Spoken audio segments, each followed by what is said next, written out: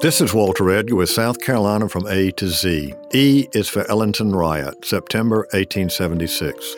The Ellenton Riot was one of the many racial clashes that occurred in the tense atmosphere of the 1876 gubernatorial campaign. The altercation featured many of the classic elements of conflict in South Carolina during Reconstruction, including allegations of African American criminal activity, paramilitary violence by whites, hostility toward the black militia, and the profound inadequacies of the Republican state government. No African American in the vicinity was safe as white gun clubs scoured the region for 3 days. The human cost was high. The estimate of African Americans killed ranged from 30 to more than 100. 2 whites were killed and 3 wounded. Among the dead was state legislator Simon Coker. Only the intervention of the U.S. Army ended the killing spree that was the Ellenton Riot.